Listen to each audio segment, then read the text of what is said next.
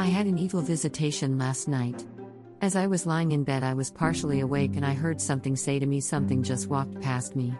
I looked up to the right of my bed between my bed and the wall and I saw a tall, black figure standing at my right side.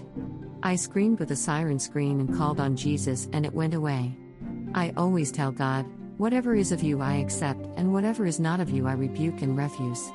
I screamed like I did years ago when I was walking home from Bible school with my children and a big black dog approached us. I screamed with the loudest scream, so loud that the black dog immediately turned around to run home and got hit by a car instead. I was sorry for the dog, but he wasn't going to get my children. He had literally charged us and I knew that it was the enemy sending him.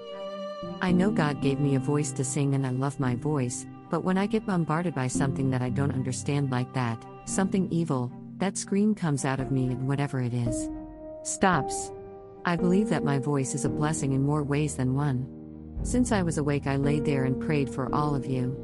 Like I told the Lord, if it is of Him I accept, and if it is not I totally refuse. I don't have time to play games with the devil. He hates me and I hate him. I like it that way.